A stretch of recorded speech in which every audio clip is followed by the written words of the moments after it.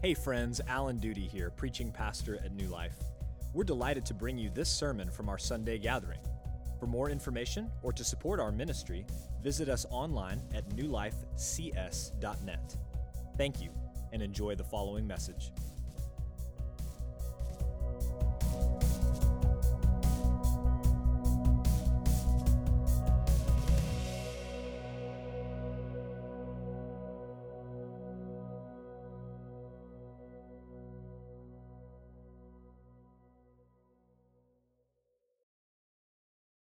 Last millennium, when I was in high school, my teammates and I would drive to Wendy's after basketball practice, and for $4.26,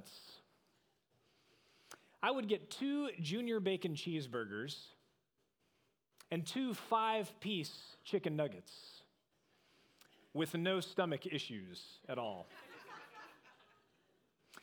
I looked it up the other day, and in the year of our Lord, 2024, if I were to get the crazy notion to jump in the car, drive to Wendy's, and purchase this exact same meal, it would cost me $11.16, and I would only get 8 nuggies, not 10. The cost of living certainly has gone up, hasn't it? What with the whole state of California moving here and all?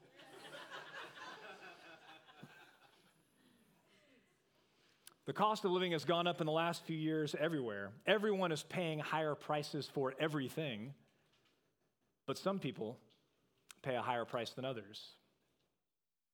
Today we are in Jeremiah 26 through 28, and we are going to consider not the cost of living, but the cost of obedience to God.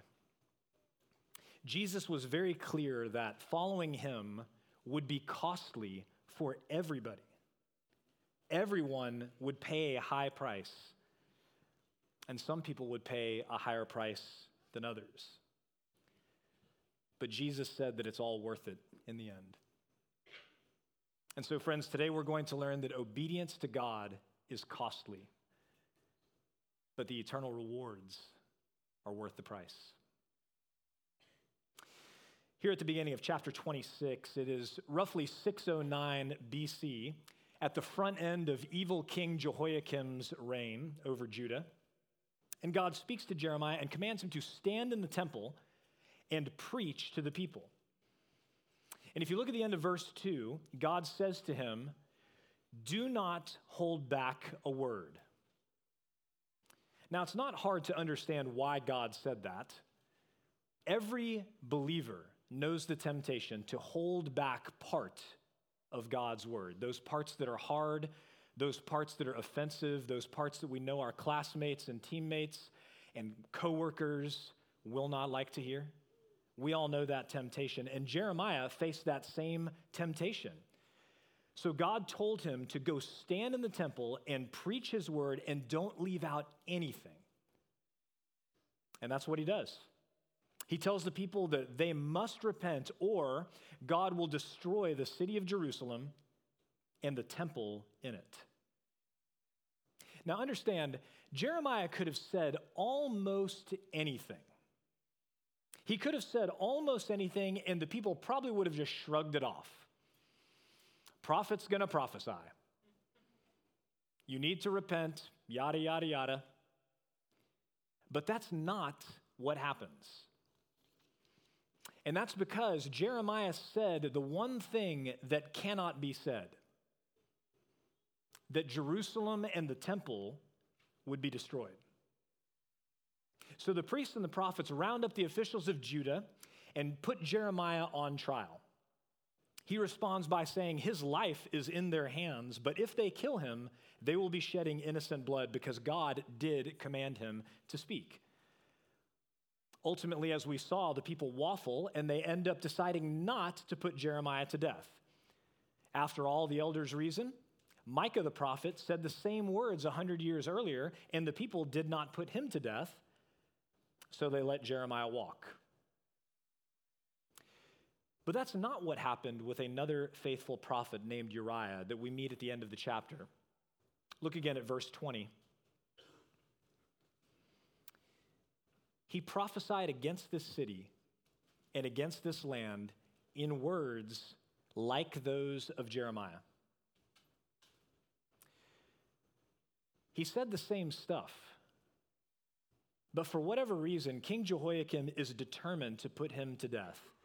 Uriah hears of this plot and he flees to Egypt, but Jehoiakim sends men to chase him down, bring him back, and then the king himself strikes down this prophet with the sword. 2 faithful prophets, 1 faithful message, 2 very different outcomes. Why? Why did God allow faithful Uriah to be struck down with the sword when he allowed faithful Jeremiah to live?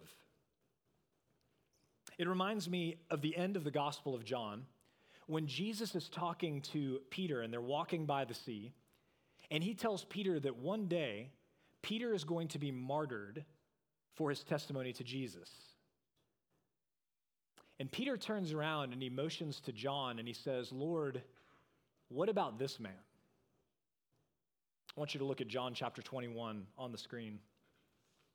Jesus said to him, "If it is my will that he remain until I come, what is that to you? You follow me." As far as we know, all of the apostles except John were martyred for their faith. Now, John's obedience was costly. You may know that he spent most of the last years of his life exiled on an island called Patmos. His obedience was very costly. Think about Christians today. Many of us live in places where we can speak the truth openly, even hard truths that people don't want to hear, and yet we are free, relatively wealthy, materially blessed. But most other Christians around the world do not have that situation. Speaking the truth has cost them significantly where they live. They have lost their freedom. They've lost possessions and money. They've lost spouses and children. In some cases, they have even lost their lives. Brothers and sisters, what do we make of this?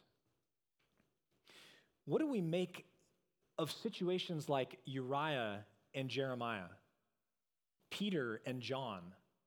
Most Christians in the world today and our experience as Christians living in America. Here's what we must understand. Obeying God is always costly.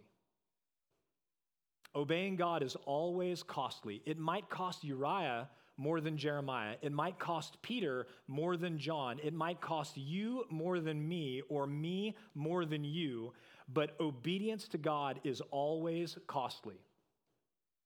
Every believer pays a price for following Jesus. Look on the screen at Matthew chapter 5, what Jesus said in the Sermon on the Mount. "Blessed are you when others revile you and persecute you and utter all kinds of evil against you falsely on my account. Rejoice and be glad, for great is your reward in heaven, for so they persecuted the prophets who were before you." Look at those words.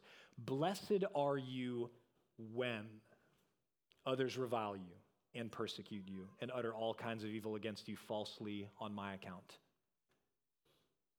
You see, friends, it's a matter of when, not a matter of if, that we will pay a price for following Jesus. Throughout his ministry, Jesus was clear that anyone who follows him will pay a price. So we all need to sit down and count the cost. And that also means that if we call ourselves Christians and we are not paying any price for following Jesus, we need to ask why that is. Why is it that we're not paying any price for following him? Like Jeremiah and John, we may pay a lower price than other Christians that we know or other Christians around the world, but Jesus taught over and over that following him would cost us something. So if our faith isn't costing us anything, we need to ask why. It might be that we are holding back from speaking the whole truth to those in our lives. Remember what God said to Jeremiah, do not hold back a word. Paul is a great example of this. I want you to look at what he said to the Ephesian elders the last time that he was with them. Paul said, therefore I testify to you this day that I am innocent of the blood of all, for I did not shrink from declaring to you the whole counsel of God. The whole counsel of God, all of it. Not just the easy parts, not just the palatable parts, all of it, the hard parts and the offensive parts. So church, let's remember, obeying God is always costly. It may not cost you as much as somebody else, but it will always cost you. And in chapter 27, we'll see that obedience to God sometimes looks crazy too. Pick up in chapter 27, verse 1 with me.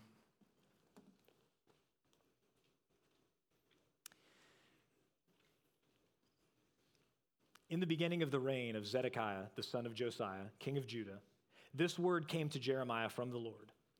Thus the Lord said to me, make yourself straps and yoke bars and put them on your neck. Send word to the king of Edom, the king of Moab, the king of the sons of Ammon, the king of Tyre, and the king of Sidon by the hand of the envoys who have come to Jerusalem to Zedekiah, king of Judah. Give them this charge for their masters.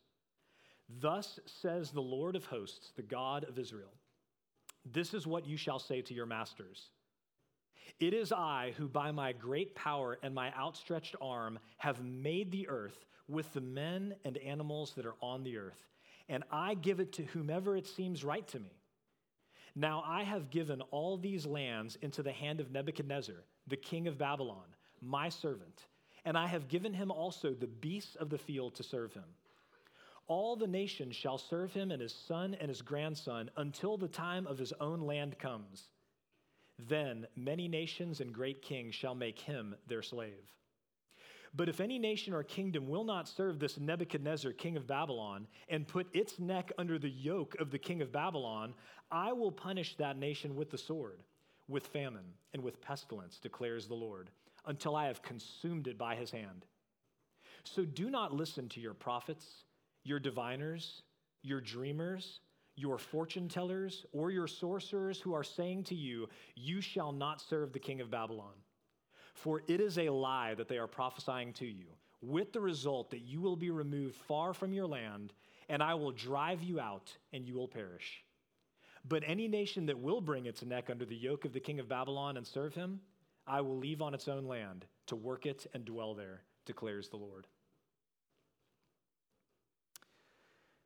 Being a prophet is just a hard job. This chapter fast forwards us about 16 years to 593 BC, which is during the beginning of the reign of the last king of Judah, Zedekiah. And God speaks to Jeremiah and commands him to make straps and yoke bars and to put them on his neck and to wear them around. And friends, it would be hard enough if Jeremiah simply had to walk around the city like that. His life, yet another object lesson for everybody to see. But it was much harder than that. A group of envoys from these surrounding nations of Edom and Moab, Ammon, Tyre, and Sidon have come to Jerusalem to meet with King Zedekiah to discuss their options with Babylon surrounding them at this time. They are considering forming an alliance to rebel against him, reasoning that the only chance that they have is by working together under the philosophy, the enemy of my enemy is my friend. So I want you to picture the scene. These important diplomats have gathered in Zedekiah's war room to discuss this very tense situation. All of these people have been enemies their entire life, but they need each other, so they've met together. And out of nowhere, Jeremiah the prophet bursts into the room wearing a homemade yoke. The guards are apologizing profusely to King Zedekiah as Jeremiah begins his speech to these foreign dignitaries. Every single word that he says is offensive. He tells them to go home and tell their kings that God, the only real God, made all of heaven and earth, and he gives it to whomever he wants. He says that he is going to give their lands into Nebuchadnezzar's hands. They should not listen to their own prophets, diviners, dreamers, fortune tellers, sorcerers, or anyone else giving spiritual advice in an old shopping center.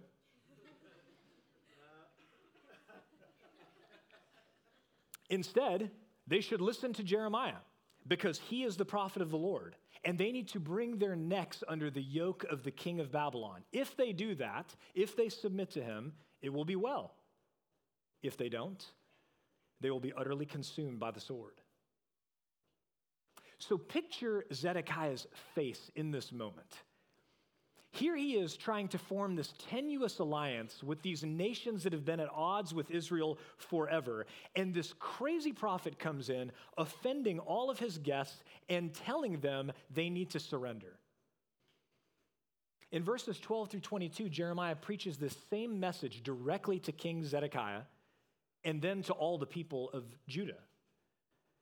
Now, we've already seen that obedience to God is costly, but now we're reminded that obedience to God often seems crazy. Put yourself in Zedekiah's sandals for a minute.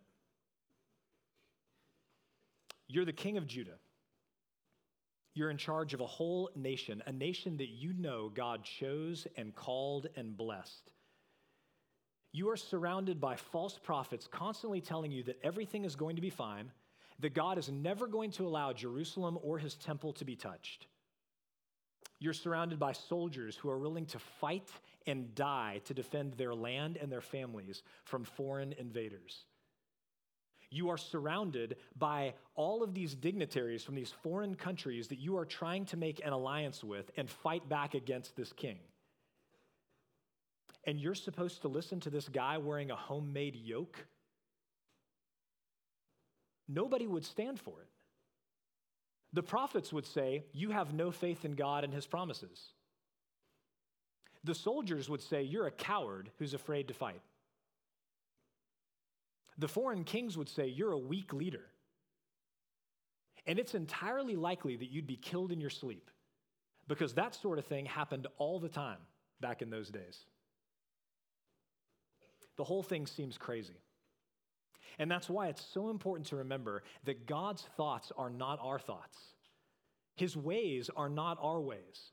What seems like wisdom to us is foolishness to God, and what seems like foolishness to us is wisdom in God's eyes. Obedience to God often seems crazy to other people. After Jesus began his ministry, great crowds began assembling to hear him preach because they had heard about all of these miracles that he was performing. He's healing diseases and curing people of the incurable. He's driving out demons. But look at what Mark records. And when his family heard it, they went out to seize him, for they were saying, he is out of his mind. His own family thought he was crazy. When Paul was imprisoned under Festus, he had the opportunity to preach the gospel to Festus and to a man named King Agrippa. And just as he gets to the part about Jesus' death and burial and resurrection from the dead, look at what Festus does. He interrupts him, and it says, as he was saying these things in his defense, Festus said with a loud voice, Paul, you are out of your mind. Your great learning is driving you out of your mind. the people who heard Paul preaching about Christ's death and resurrection thought that he was crazy. After I became a Christian, that was my experience. Members of my family said I was becoming too radical. My high school friends quit answering my calls.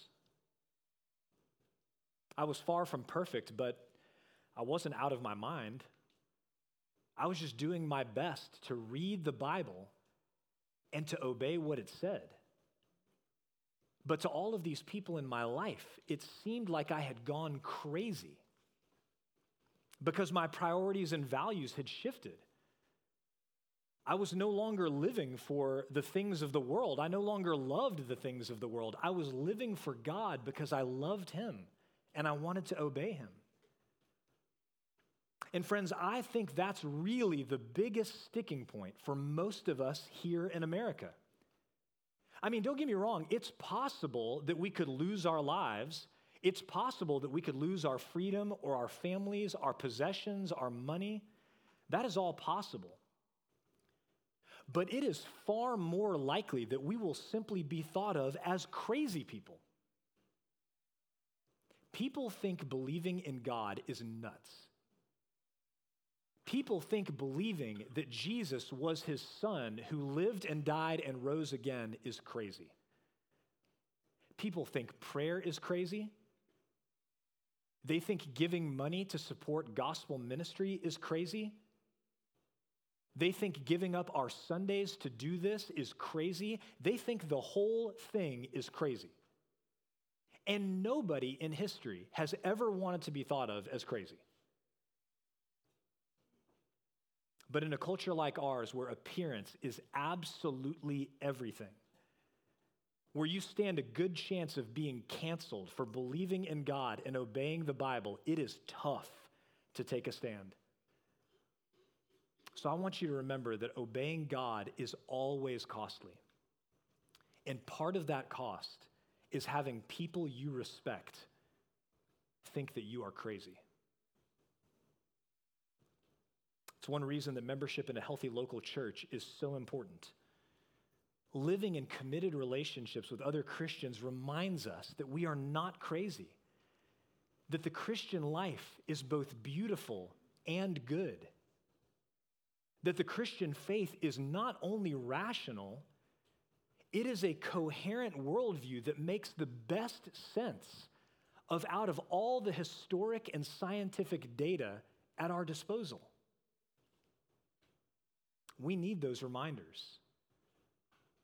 We need them on Sundays and we need them all week long. So friends, obedience is always costly. And part of that cost is having people think you're crazy. So let's turn now to chapter 28, where we see that costly obedience is rewarded in the end.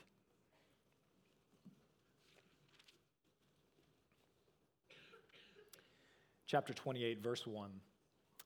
In that same year, at the beginning of the reign of Zedekiah, king of Judah, in the 5th month of the 4th year, Hananiah the son of Azur, the prophet from Gibeon, spoke to me in the house of the Lord, in the presence of the priests and all the people, saying, "Thus says the Lord of hosts, the God of Israel, I have broken the yoke of the king of Babylon. Within 2 years I will bring back to this place all the vessels of the Lord's house, which Nebuchadnezzar, king of Babylon, took away from this place and carried to Babylon. I will also bring back to this place Jeconiah, the son of Jehoiakim, king of Judah, and all the exiles from Judah who went to Babylon, declares the Lord. For I will break the yoke of the king of Babylon." So this is that same year, 593 BC, and Hananiah goes to the temple, the very place where Jeremiah preached his sermon, and he begins his message with the prophetic formula, "Thus says the Lord, the God of Israel," claiming to speak divine words on God's behalf. But Hananiah proceeds to contradict every single thing that Jeremiah said. He says the exile isn't going to last 70 years. It's only going to be 2 more years. He preaches a positive message. So look what happens next, verse 5. Then the prophet Jeremiah spoke to Hananiah the prophet in the presence of the priests and all the people who are standing in the house of the Lord.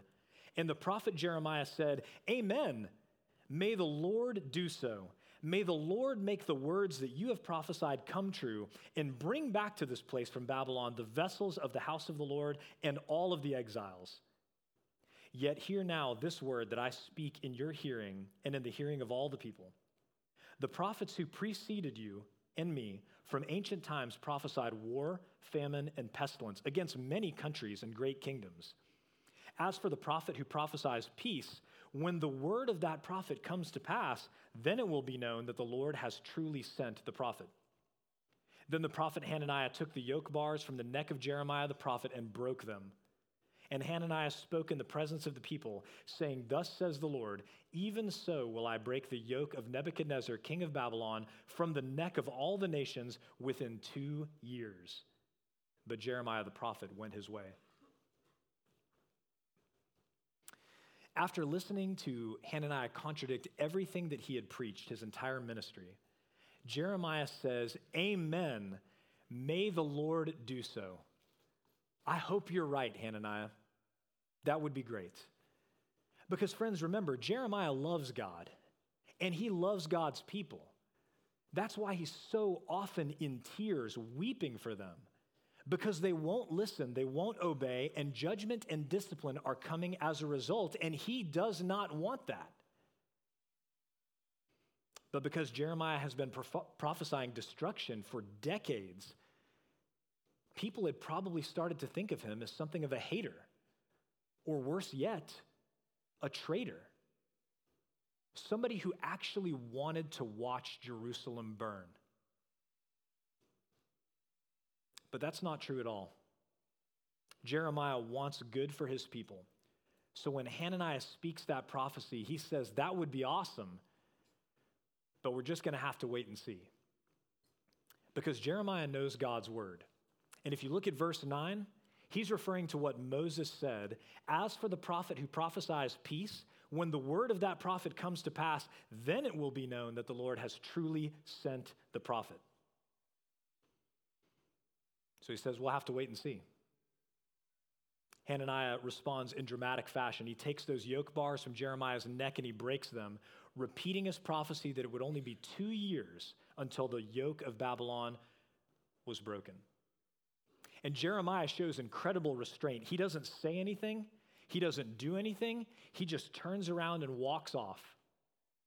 No doubt to the jeers and applause of all of the people who had probably been waiting a very long time for somebody to put this prophet of doom and gloom in his place.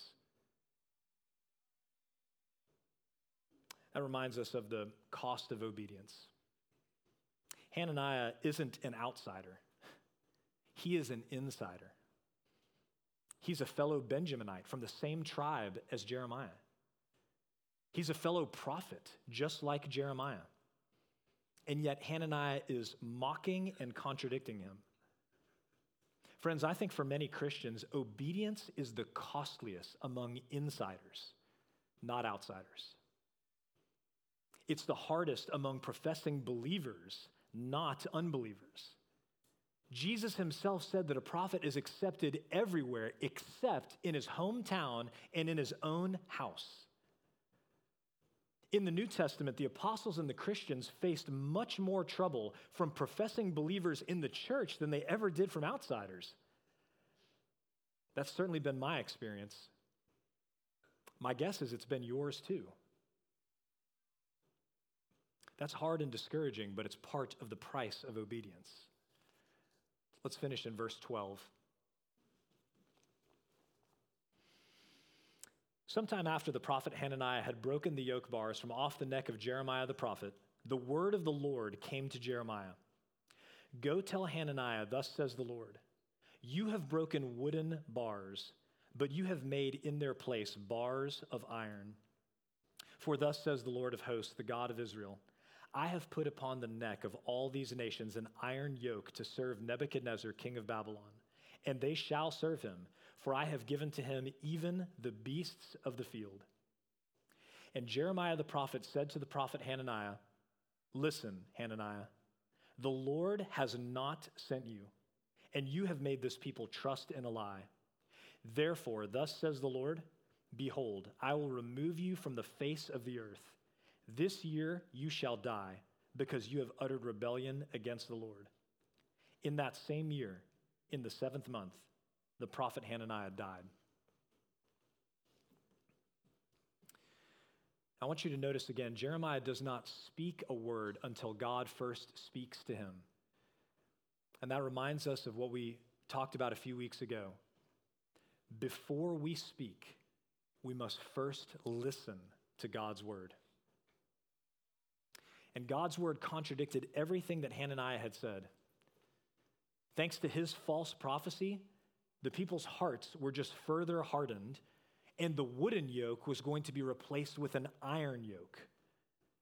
Because he led God's people astray, Hananiah would die that same year. And just 2 months later, according to the word of the Lord through Jeremiah, Hananiah was dead. Brothers and sisters, this chapter shows us that while obedience is costly, it is always worth it in the end. We will be mocked and thought of as crazy for obeying God.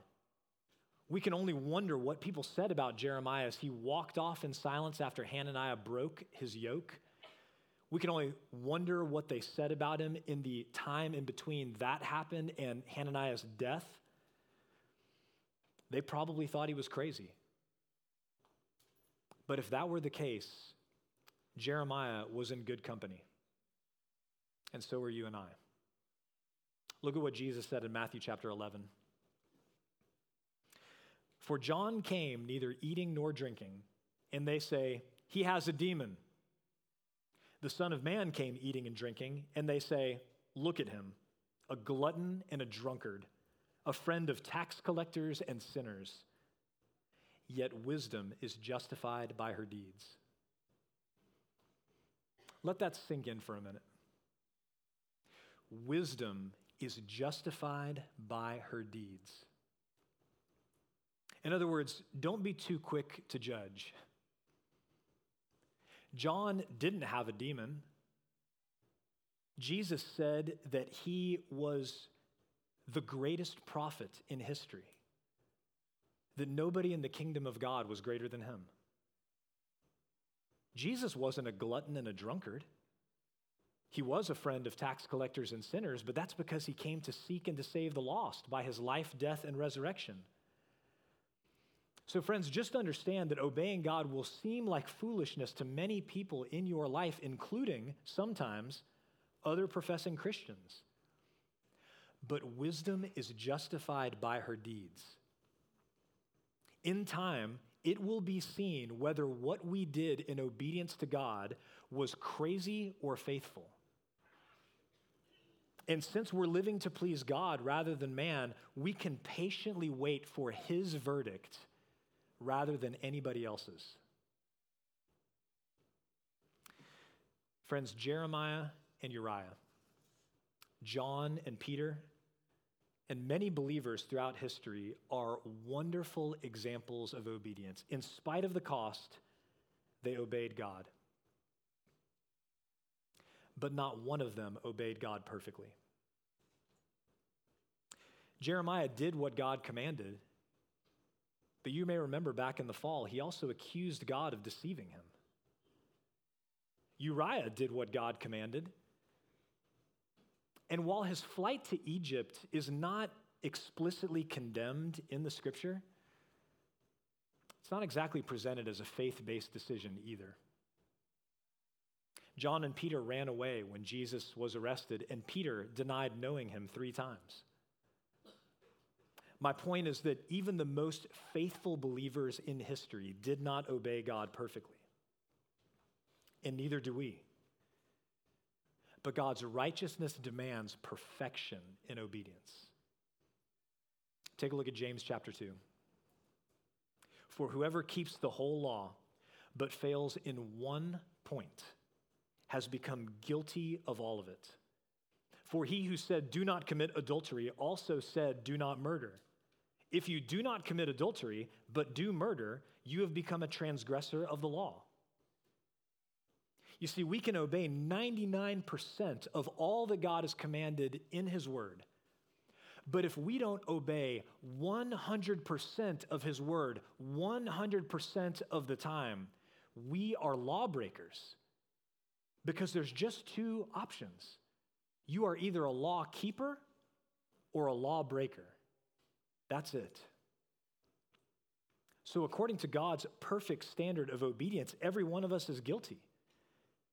We are born under the curse of the law. But thanks be to God, he sent his son Jesus to save us from the curse. Look at Galatians chapter 3. Christ redeemed us from the curse of the law by becoming a curse for us, as it is written, "Cursed is everyone who is hanged on a tree," so that in Christ Jesus the blessing of Abraham might come to the Gentiles, so that we might receive the promised Spirit through faith. Friends, do you hear that good news? We are guilty of breaking the whole law because we have not perfectly obeyed it. We are under a curse. But God sent his only begotten Son to become a curse for us. By dying on the cross, he took the punishment that we deserved, enduring the wrath of God in our place. He was buried and rose from the dead, defeating sin and death in your place and mine. And now all who trust in him, all who put their hope and their faith in Jesus, are justified. We are counted righteous in Christ. Through faith, our disobedience is counted against him. And through faith, his righteousness and obedience are credited to us. On the basis of God's gracious work on our behalf, we are called to strive for perfection in our obedience.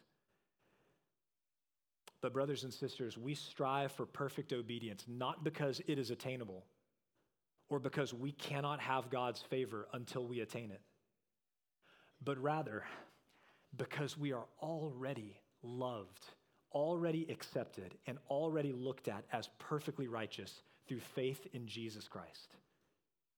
That frees us up to strive for perfection, knowing that we don't have to attain perfection in order to have God's love and favor. Amazingly, God promises to reward us for our obedience, which is what we owe him anyway.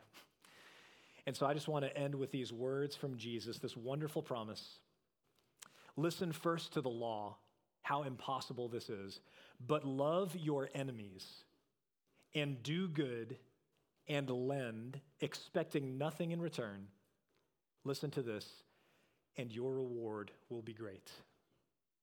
And you will be sons of the Most High, for he is kind to the ungrateful and the evil.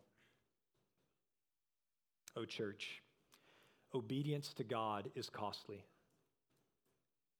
but the eternal rewards are worth the price.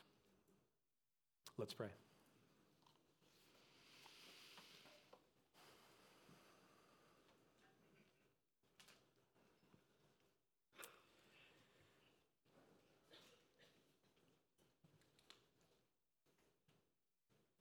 Father, even as I preach this morning, I am aware that some in the room today have paid a very high cost to follow Jesus.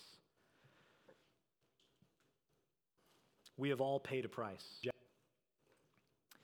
But there are some here today I know that have been rejected by their families. They have lost job opportunities, promotional opportunities. They have been left off of teams. They have been left out by friends. Following you has really cost them something. And so I pray that this morning you would come and you would encourage them with the reminder that it is all worth it in the end. That everything that they have given up, that they might give up, that they will give up one day, it is all worth it in the end. Because you promise to reward us. God, I pray that you would help us to be men and women boys and girls who are willing to follow Jesus no matter what the cost is, because we didn't come to him for a better life here on this earth. We came for the abundant eternal life that you promised us. Help us, God. In Christ's name we pray. Amen. Thank you for listening to the sermon audio from New Life Baptist Church in College Station, Texas. For more information or to support our ministry, visit us online at newlifecs.net.